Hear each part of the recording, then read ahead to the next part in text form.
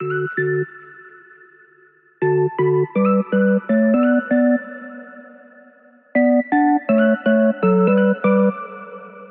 everyone, it's Amber from The Sensible Mama, and these are the Sensible Sessions. I've been so excited to film this podcast, but it's been one that's been kind of tricky to get on the books because it is with a guest who is also a very busy parent and also a published author and someone who has a very busy schedule, just like me. But we did finally get our calendars lined up, and I'm so excited to introduce you to my friend on the show today, whose name is Michael Laborn. He is a very influential and outspoken voice in the Christian and deconstructing community. And if that word deconstructing is unfamiliar to you, don't worry, that is what we are going to completely unpack in this podcast today. Michael has become a very good friend of mine, but I really got to know him through TikTok, of all things. Michael is someone who has been in ministry from a very young age. He has held down full-time internships and important positions within the church. He's led ministries across multiple churches and even across denominational lines. He's also worked with youth ministries, guiding young Christian minds into leadership themselves, and that's something we're going to really delve into in this podcast today. And eventually he went on to begin challenging church structures and writing books to challenge our generation to a more authentic expression of Christianity. And kind of the intersection of my life with Michael's is that I had the honor and the privilege to get to preview his most recent book called A Different Kind of Christian. And when I tell you that this book completely changed my view of my faith in a lot of ways and my relationship towards the church, it was radical. And so I wanted to bring him on today because I know that many of you have seen my testimony video that I've put on YouTube. You've heard me talk about my faith journey, and I think a lot of you are going to resonate with the things that we're going to be speaking about today. I want to go ahead and apologize for the audio on this one. We are both two busy parents filming in our own homes with our children and our dogs and whatever else around. So the audio quality isn't going to be as great as when I film in my office with my studio all set up, but hopefully everything is still going to sound decent. So with that said, we're going to jump right on into the podcast, and I'm going to introduce you to Michael right after a quick word from our sponsor, which is my business, thesensiblemama.com. The Sensible Mama is an online baby boutique for babies, toddlers, big kids, and moms. Our warehouse is located in Atlanta, Georgia, and we are mama-owned and mama-operated. Our website, thesensiblemama.com, is a place where you can find all of the best-known names in the industry researched by us. We are also the home of Limea brand, which is a high-end line of diaper bags, sunglasses, and accessories designed by me with busy moms on the go in mind. While you're there, make sure you sign up for our Sensible Reward program or apply for the affiliate program to start earning money either through cash back in the store or directly deposited to your bank account. Lastly, make sure you're following The Sensible Mama on Instagram to be ahead of the game for all store news and product launches. And with that said, let's get right back into today's content. Hi, Michael. Hi, thanks for having me today. I'm so glad we were able to make the timing work on this because I know it's been a while in the making. Absolutely. So Michael, really quick before we dive into it, I just named off some of your books. Can you tell the audience where they're able to find your books? Yeah, absolutely. You can find all of them on Amazon or any major book sellers online, such as Barnes & Noble, things like that. You can also go directly to my website, which is just michaellaborn.com. So Michael, do you mind if I share the story really quickly of how I found you? Yeah, go for it. Okay, so as you know, I was, I guess you don't know everything leading up to it, but I've been in and out periodically across probably the last decade of various periods of questioning my faith, questioning my position with the church, questioning where I stand on things that I have been taught by the church and influential people in that church. And there's been a lot of things that as I've gotten older, I've started just kind of asking myself, do I believe this? And do I agree with it? And do I feel that these things that the church is doing reflect the Christ that I know in the Bible? So I've gone in and out of seasons of sometimes questioning my faith, sometimes sticking with my faith, but not feeling like I could be a member of the church during all of that. And then other times being really, really strong back in my faith and loving the church that I've been in. It was during one of those periods of time where I was really grappling with a bunch of things related to churches that I was exploring here in the new state that I had just moved to. When I came across your TikTok on my For You page, I was just sitting there scrolling late at night, and this video comes up. And for you guys who are listening, if you don't follow Michael on TikTok, he's kind of known for his very, very zoomed in camera angles, and it's just a face, just a big face right there in your face, and he's looking at the camera. And what this TikTok says is, when you ask God to make you more like him, and that process makes you less like the church. And that TikTok stuck with me for a really long time because it really got to the heart of what I was grappling with as a Christian. In the midst of having a really hard time finding a church home and being very hurt and devastated by things I was hearing in the churches that I was visiting. And I just, that expression, like, what is living rent free in your head? Mm-hmm. For me, it was that TikTok video. Oh, wow. And it was kind of through your first TikTok. That wasn't your first TikTok, but the first of your TikToks that I saw that I really started to hear the word deconstruction and begin understanding that there were other people who were doing it, and learning that there's a word for it, that other people are doing it, and that there's a whole community devoted to this. And so one of the things that I wanted to kind of ask you if you could help us with, Michael, because I have a feeling a lot of my followers aren't familiar with this word either. Could you tell us what deconstruction actually means and how you kind of define it? Yeah, absolutely. And I think that's an important question because for most people, when they first encounter that terminology or that community, they really associate it with destruction. They picture bitter and angry Christians, ripping down the church's orthodoxy or destroying the church's traditions. But deconstruction really isn't destruction. It's a careful unraveling of the church's story. It's exploring the history of the church and searching for something real at the center. So for a lot of people, Christianity and church has become a bunch of meaningless traditions and sermons meant to manipulate them into giving their time and their money. But deconstruction, it means exploring your faith and peeling back all of that nonsense that's been built up around Jesus until we find him. I love that, like, calling it deconstruction is not destruction, because I feel like I have been met with that myself. And that just the couple of times I've dipped my toe in that water, people just immediately become very defensive and act like you're trying to destroy the church. Yeah, that's a very common response I get. So, and a question that I have, and I know we're gonna keep on circling back to what does deconstruction mean, but this is just before we really dive into it. I wanted to ask you, do you feel personally that the word deconstructionist, does it apply to you? Do you feel that you are deconstructing? Yes and no. When I think about myself or define myself, I think about myself as an authentic Christian. So my identity isn't really wrapped up in the fact that I'm asking questions or challenging the church. But to be authentic in my faith, I have to be honest about the areas of my faith and the areas of the church where change is needed, where problems exist. So at this point in my life, being authentic means offering some strong criticisms of the church and some strong challenges to Christians. But I don't know what tomorrow holds. So I do identify with that community. I do speak. I lend my voice to questions of deconstruction very often, and it's something that I have absolutely experienced in my life.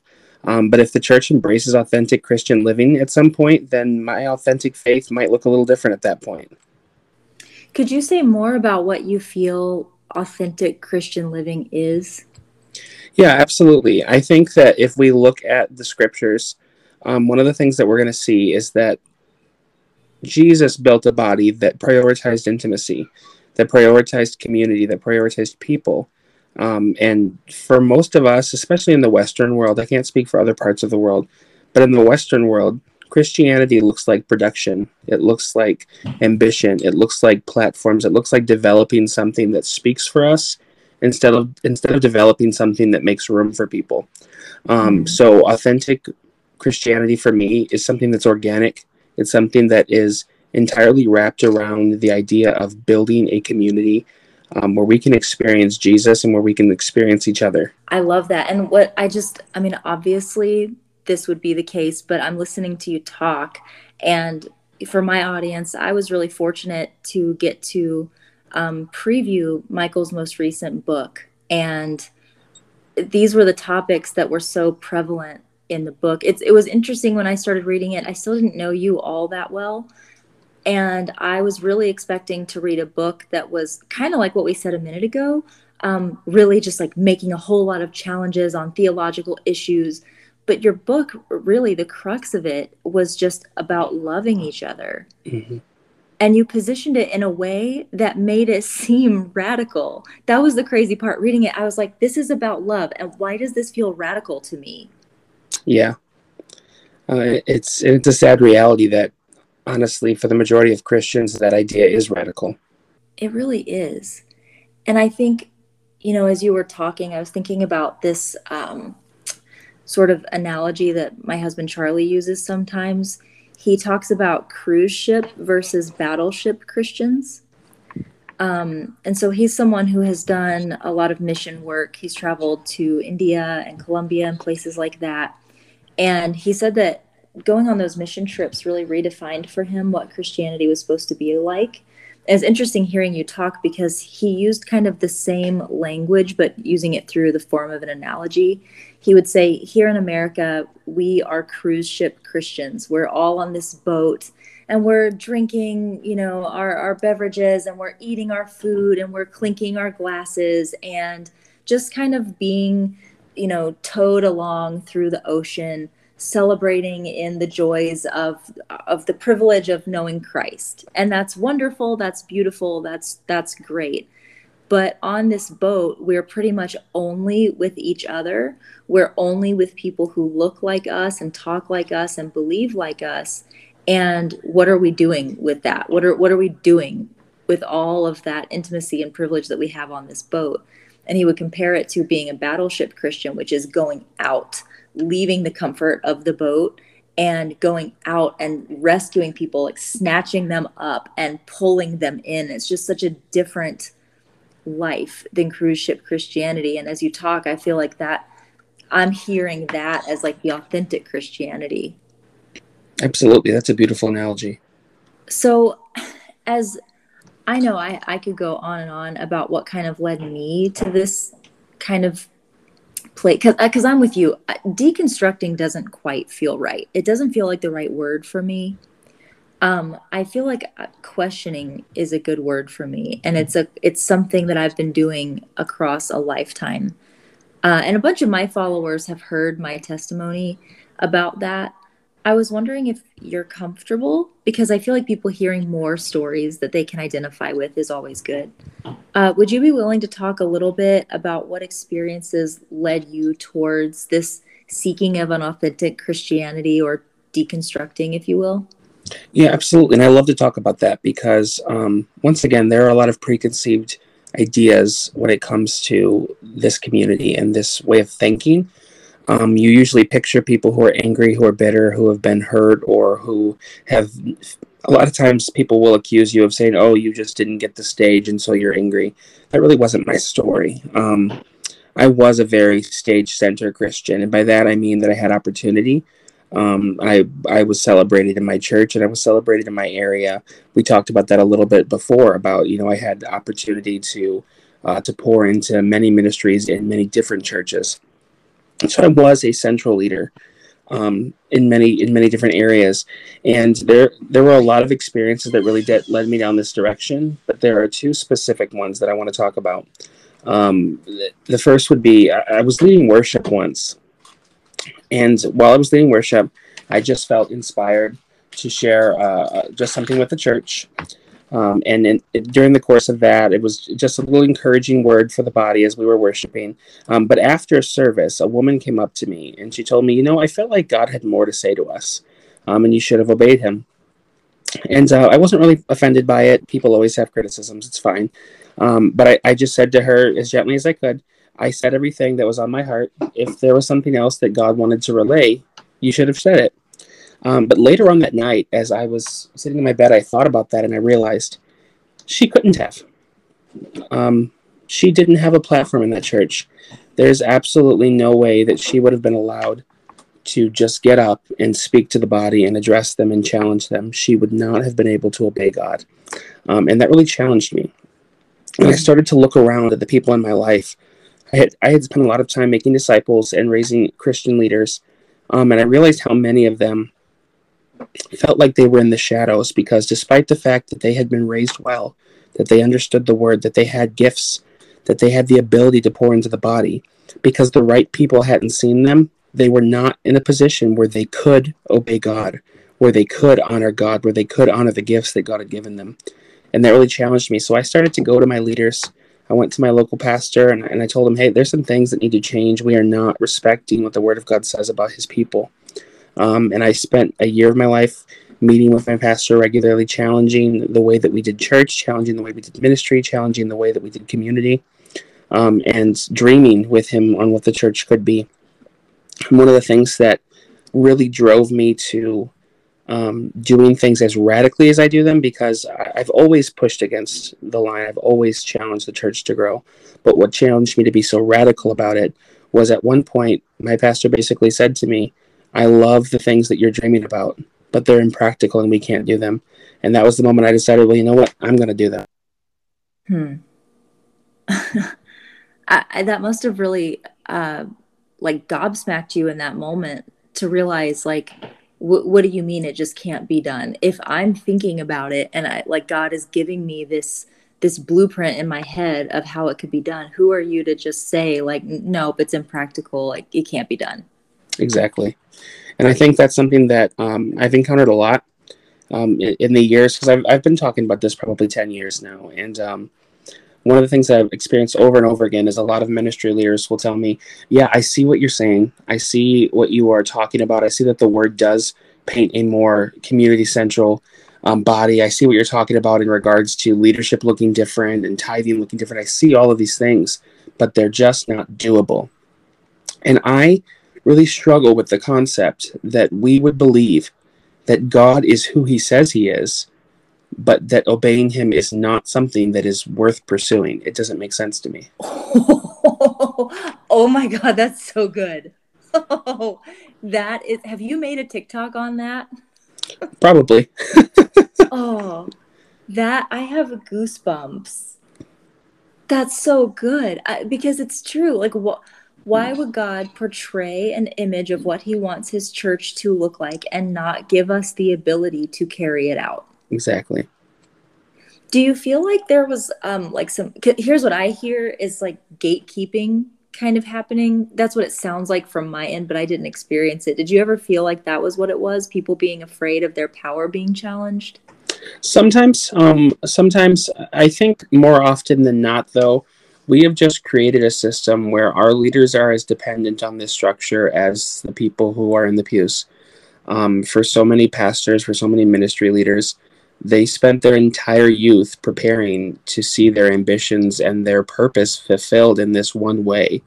And so the idea of telling them that God never designed them to be in that position, it threatens everything they understand about their value, everything they understand about their purpose. It threatens their ability to even feel satisfied in their calling. And for many of them, it's all they know how to do. So it threatens the stability of their families. So for some people, yeah, it is about power. But for many others, I think it's really, it just comes down to fear. How am I ever going to satisfy my purpose if you take away the way that I've learned to satisfy my purpose? How will I feed my children? Mm. It's such a shame too. I mean, because you don't want to, as I'm sitting here mulling over that, it's like on the one hand, anybody can relate to that feeling. You Absolutely. know, it's hard to judge that because I wonder, even just as a business owner, other people come out with businesses who are similar to mine and I see them succeeding and there is that part of me that's like, oh, this feels uncomfy. I like always wanting to be making sure that my business is never in jeopardy, that I'm Mm-hmm. always able to provide for my family and for my employees who depend on me. So it's like, on the one hand, you're like, you really can't blame them or judge them for feeling that way. It's a very human response. But on the other hand, they've been entrusted with this position and they should be able to put themselves aside and say, like, this is for God's glory and God's community, and maybe I need to get out of the way and trust that God would provide. Yeah, and I think that there are I'm in that same boat. I don't judge them for it. I completely understand it, but I think about it in the same way that I think about police officers. There are some positions where there's more to the story, and I don't have.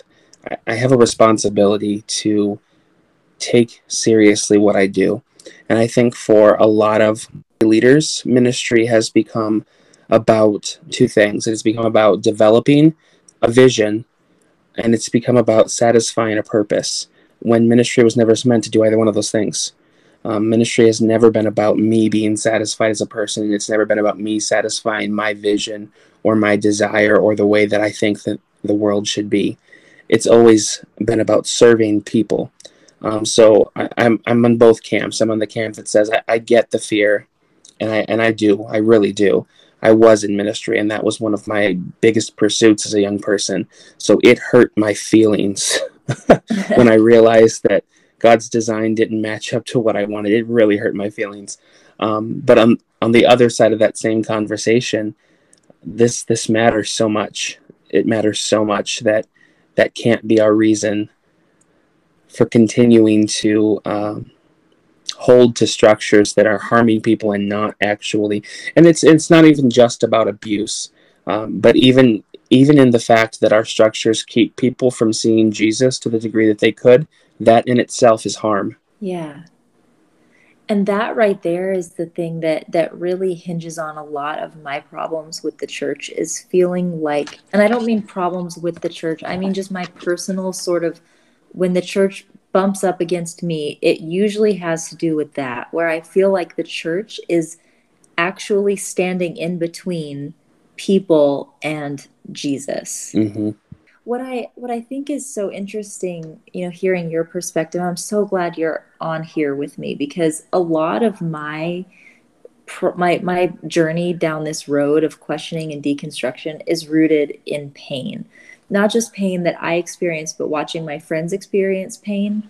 And so it's difficult for me sometimes when I speak about what brought me down this road, because in some ways I am a lot like that stereotype that people have of people who are deconstructing, a lot of anger and resentment towards the church. And it's nice to hear someone who, like, your journey began with such an altruistic point of view, which was that I want to, and it makes sense honestly right now, like as the deconstructing community on TikTok and online is kind of having their own identity crisis, and where your voice has been in the middle of all of that, it's offering a clearer picture of that, hearing that your beginning, the beginning of you being in deconstruction and authentic Christianity, began in elevating other people's voices.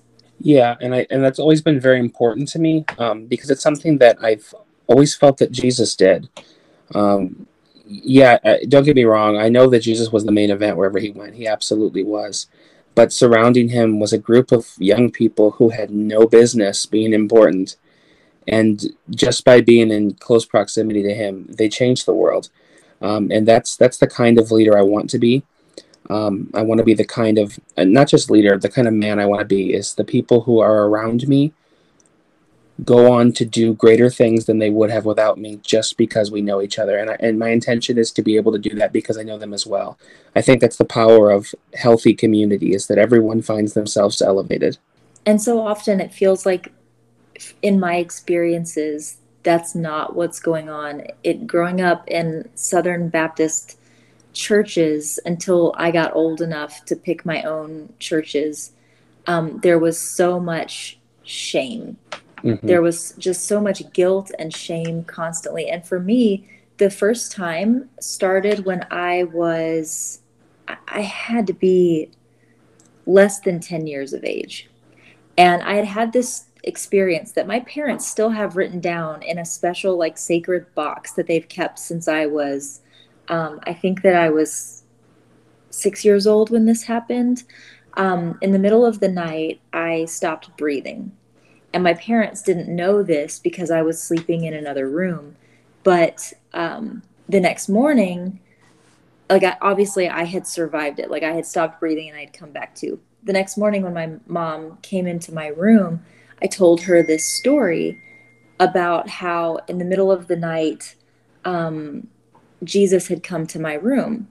And my mom asked me to describe what Jesus looked like and what happened. And I told her that Jesus came into my room, and it was him and another man with him, and they were both in white robes with purple sashes and long brown hair. And as I described this to her, I was telling her how Jesus had come and he had turned on this bright light all around me and had shown me all of these things and told me that he was going to see me again, but not right now.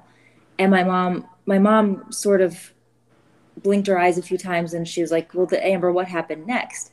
And I said, I was back in my bed and my chest was tight. And she said, what do you mean? And I clutched my chest and I started breathing like I was hyperventilating. And like I had my one hand around my throat and just breathing in and out really heavily. And that was when my mom realized that she figured I had probably stopped breathing in the night. And that moment was when my breath came back and I started breathing again.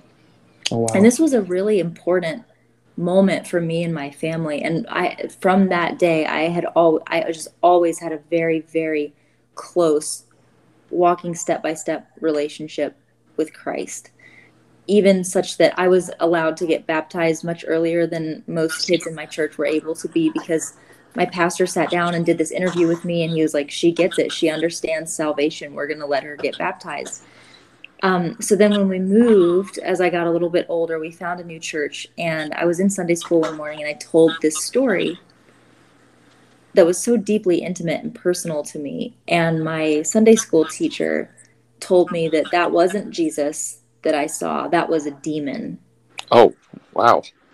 And that this demon had taken possession of my body, and that I needed to confess and repent and potentially be exorcised. Well, that took a turn. Yeah, and she went on to, it very much frightened me because she made it sound like she was going to be contacting the pastor about this, and I was just absolutely terrified. And it was a moment, looking back, I used to have a lot of anger at that Sunday school teacher. I don't anymore. I think that in that moment, she thought she was being helpful. I don't think she meant to do as much harm as she did, but she robbed me of such a special, beautiful experience that I had had that I believed was true. I believed I had experienced Jesus. And she took that and she made it something so dark and so ugly, and I never ever forgot it. I'm sorry that happened. Oh, well, thank you. I am too. And I think it comes down to like that shame-based kind of experience that a lot of us have had growing up in the church. Yeah, absolutely. And I guess this kind of is a segue into another question that I wanted to ask you. For me, that happened so young, right? And I went on through my church, went into my youth ministry, and there were lots of problems in my youth ministry that everyone was kind of overlooking. And so one thing that was a little bit interesting to me as I've kind of learned more about your journey is that you worked a lot with youth in the churches that you worked in. I did. And I told you this offline, that some of your videos that I like the most are the ones where you're kind of talking about what that was like working with youth in a church where you had some influence, but not enough to be influential in the way that you wanted to be. Kind of going back to this, like people gatekeeping and standing in the way of you doing the things you wanted to do. I was wondering if you could talk a little bit about the experiences that you had specifically working with youth, and how you feel that the way youth are kind of being indoctrinated might be having an effect on whether Christians are living authentically in their faith or not. Yeah, for sure. So I was in youth ministry 10 or 11 years in various roles. I spent time just as a small group leader. I did an internship at the church where my primary role was to help run the youth group. And I got into youth ministry very young. I was 15 years old when I took my first small group and became a part of the adult leadership team for the youth group. Wow. Which is obnoxiously young and was not a good choice on their part. It happened to work out, but it was not a good choice. But it did allow me to approach ministry very differently than many of the other leaders around me. And I say that because they where they did lead, I actually got to know students. I developed real relationships with many of them. I got to know their families. I spent time with their parents. They spent time with my mother. We spent time in community. Because I was so young, I approached ministry as an opportunity for community rather than an opportunity to prop myself up above them. And that set the stage really for the rest of my life. So I'm glad it happened, even though I do maintain that it was a mistake to put someone in ministry at 15.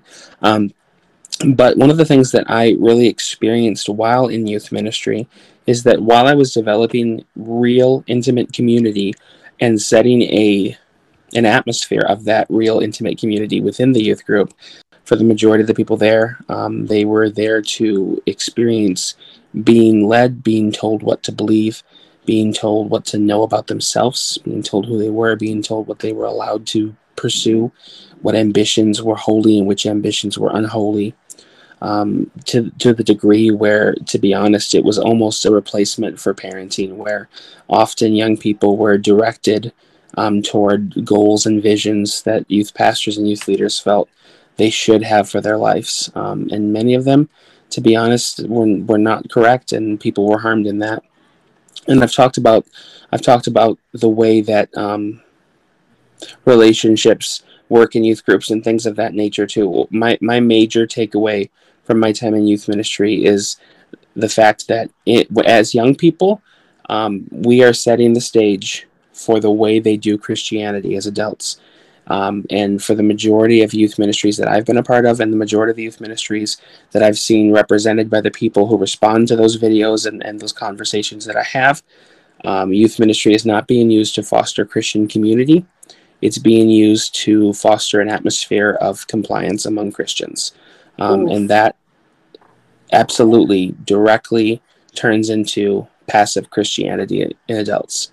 For me, that whole concept, I felt it in my soul. Because it reminds me so much of my upbringing in youth ministries in my church, is that everyone had great intentions.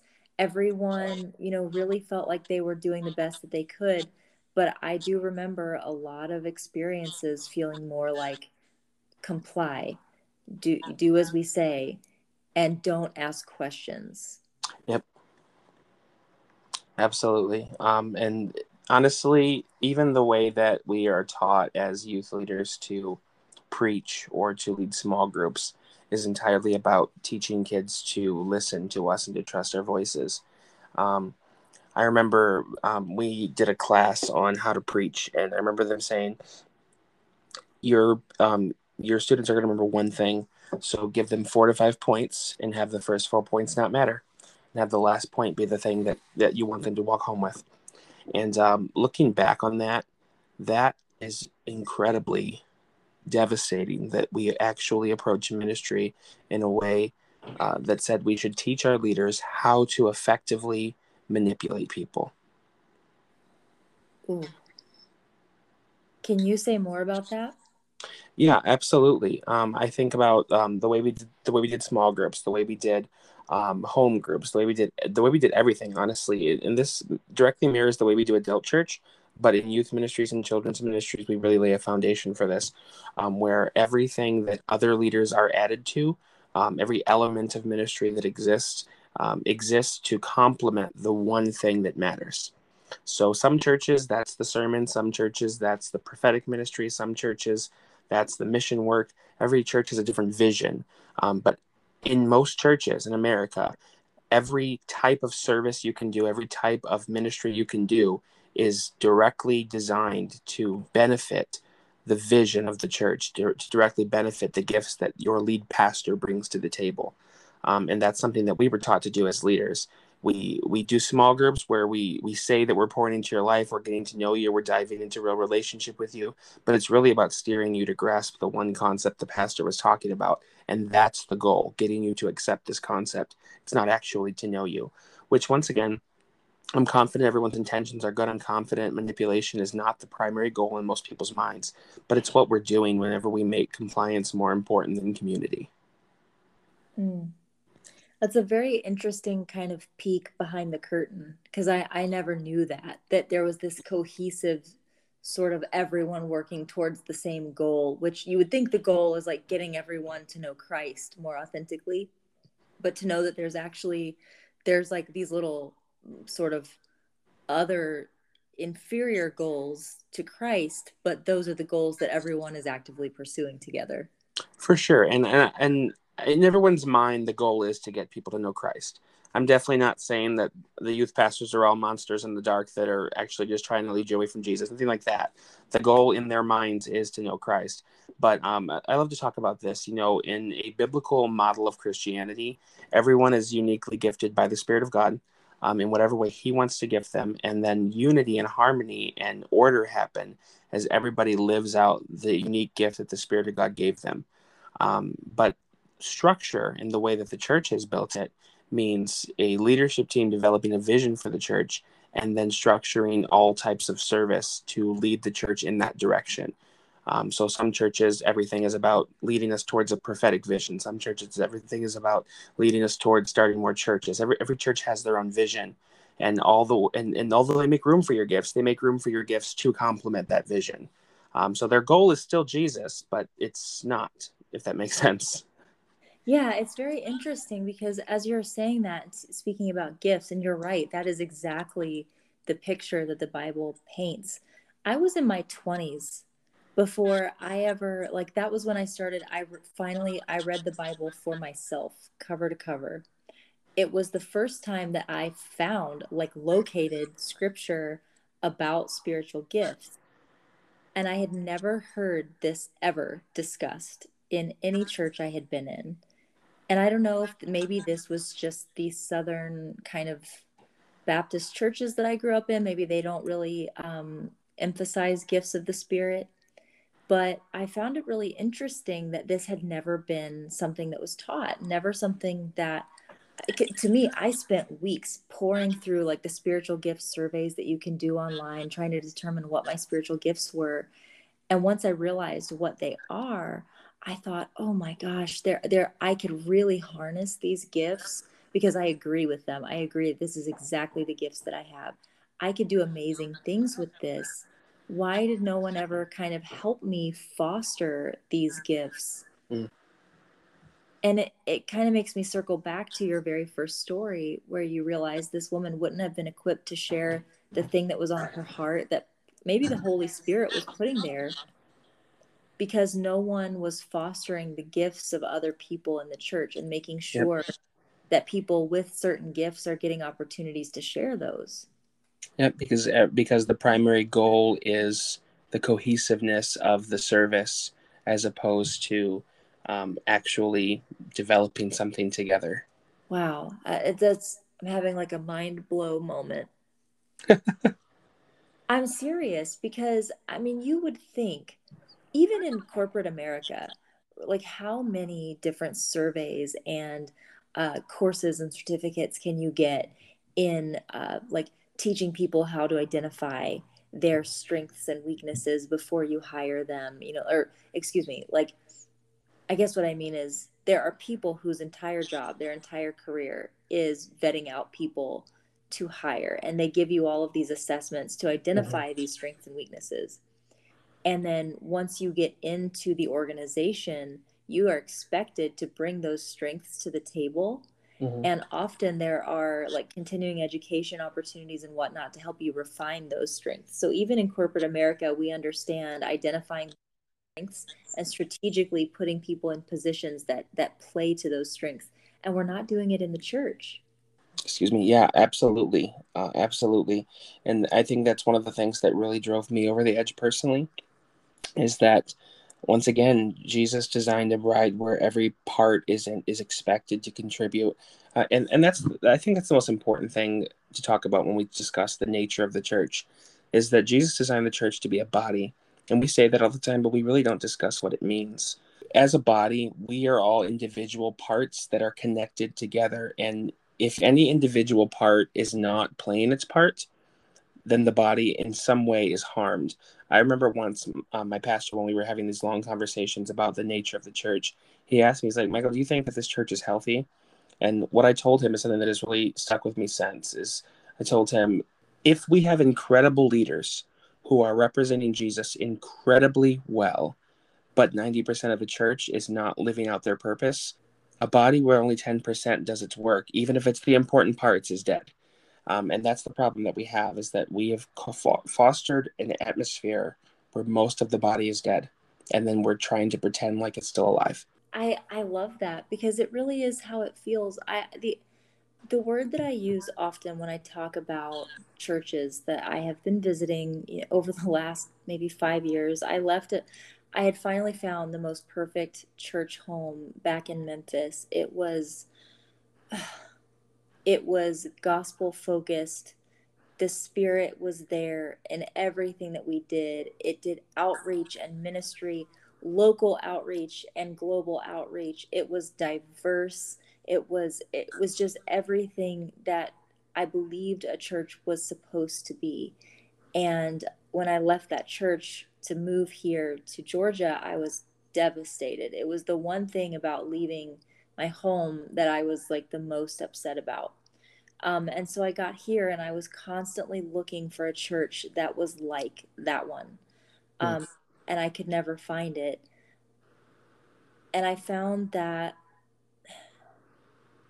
most of the churches that I visited, it took only one or two sermons of visiting before I heard some kind of something that I felt was either out of step with the gospel or was political. Which I'm not saying that you can't speak about politics in church, but it didn't take long to really recognize quickly churches that were basically just being an arm of a political movement, which was very disappointing to me, Mm-hmm. um, or was hearing actual hate speech from the Yeah. pulpit.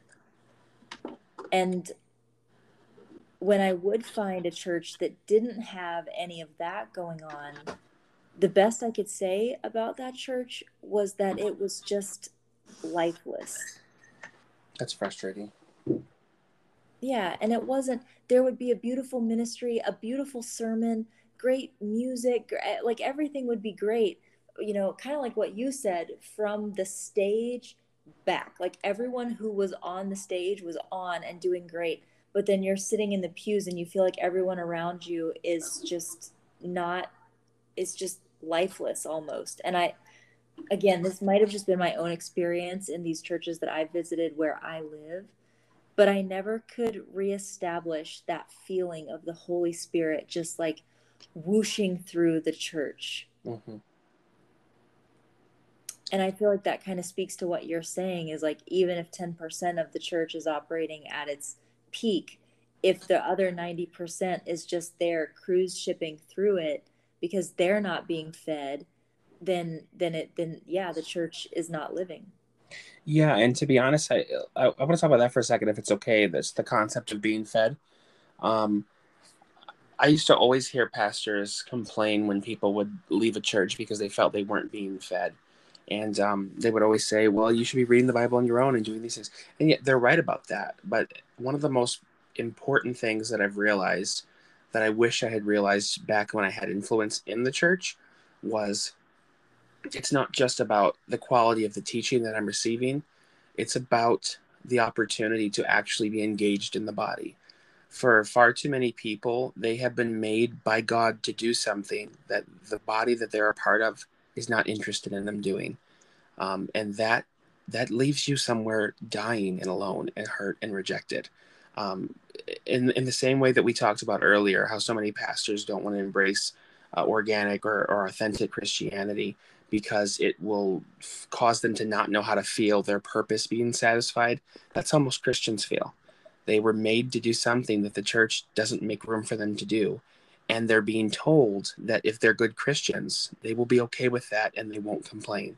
And that leaves a lot of people not only feeling as if their churches aren't authentic, but feeling as if they really don't have the ability to be as engaged as they'd like to be. And a lot of people give up and become passive just because it's kind of what they're being told to do. Whereas a living body, a liver cell doesn't need to be told by the heart how to work. It's a liver cell, it knows what it's doing. where Jesus designed the body to work the exact same way. We were designed to have individual gifting from the Spirit of God and to be uniquely qualified to live out our individual purpose.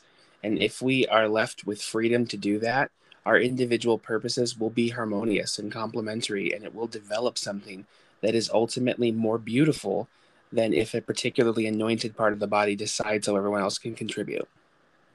Oh my gosh, yes. Like so much yes.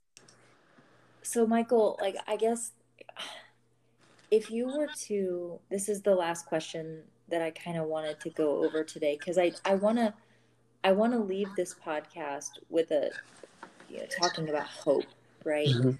Because I see so much good, and I know you do too, such a good and bright future that is possible. And this is what you spent a lot of time talking about in your book, which um, I just hope at the end of this we'll remind people how to get a hold of it. But the book, A Different Kind of Christian, you really laid out a picture of what the church could look like if we start doing it right. And so I was wondering if you could kind of say, like, in 20 years, if we start doing it right today, what does the church look like? I have a couple of thoughts on that. When I look back at like the great revivals of history, it is so easy to be jealous of the amazing intimacy that they experienced with God. We look back and we think about the miracles, the signs and wonders, the crazy encounters, the deep faith, the way they laid their lives down without even a second thought. We are amazed by the way that they encountered God. But what we sometimes don't notice is the way they talked about those movements in their own personal journals. If you read the journals of the Christians who pioneered those movements, you see lonely men and women who were rejected by the church, who were forced to forge new paths alone, until seemingly at some point, overnight, God showed up and the church changed. And I think right now we have thousands of Christians who feel alone, who feel broken, who feel forgotten, who feel rejected. The church is divided and pressing back against the calls for change, and many people are discouraged. Um, and honestly, a lot of people don't even know how to put words to the things they're asking for. They don't even know how to say what they want from the church. But if I had to put my money somewhere, I'd put it on one of those suddenlies being right around the corner. I don't know what it will look like. I don't know what names and faces will be remembered. But I'm convinced that this is the moment before everything changes for the church. And I think that one of the most important aspects that will change, in my opinion, is that there's going to be a shift where things stop being about production and platforms and ambition, and they become about community and desperate love for God and humanity. What develops from there, I can't speak to that because I genuinely believe that the body that Jesus is building is organic and that it moves organically. So that entirely depends on who is in that movement, on the voices that are present, on the bodies that are present, on the gifts that are present. But I do believe with all of my heart that what we will see is that the church will become something that is more organic, that is more living, that is more fluid, and that is more desperately in love with humanity. And this is the really important part.